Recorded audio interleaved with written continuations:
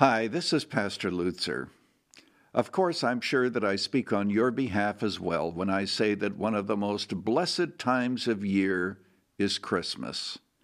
And I want to remind you that when Jesus was born to bring peace into the world, he came into a context of political conflict, religious hypocrisy, and all kinds of social and religious differences. But there he was.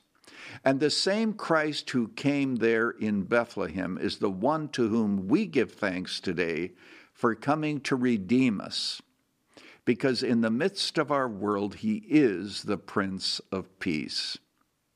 I wish you a very blessed Christmas. And let's always remember to honor the one who was born in Bethlehem, died on the cross, went to heaven, and we await his return.